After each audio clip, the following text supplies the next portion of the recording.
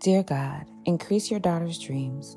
Let her heart line up with yours so she has the faith to do the mighty things that bring glory to you. In Jesus' name, amen.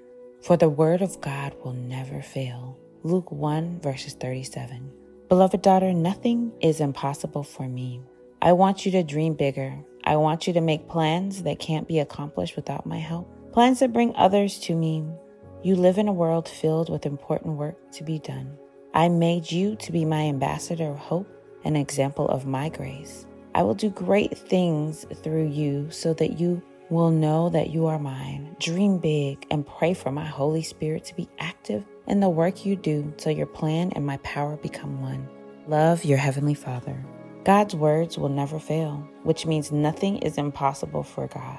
If our plans don't need God to make them happen, then they're not from God. If we're completely dependent on Him, He has the opportunity to work through us and show the world who He is. If you do not need God to accomplish it, then it's not from God. Nothing is impossible for Him. Not a thing. God wants us to dream big and make plans that cannot be accomplished without His help.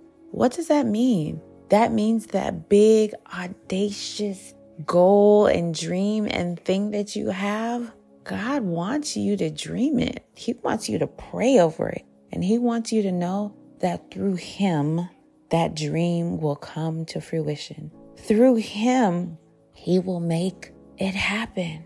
So know that God wants you to dream big and pray for the Holy Spirit to be active within you and around you.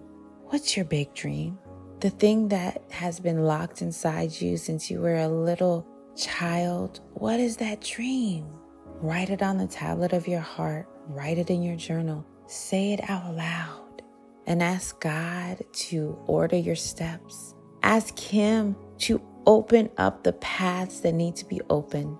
Open the doors that He wants you to walk through. Close the ones that He wants you to stay behind.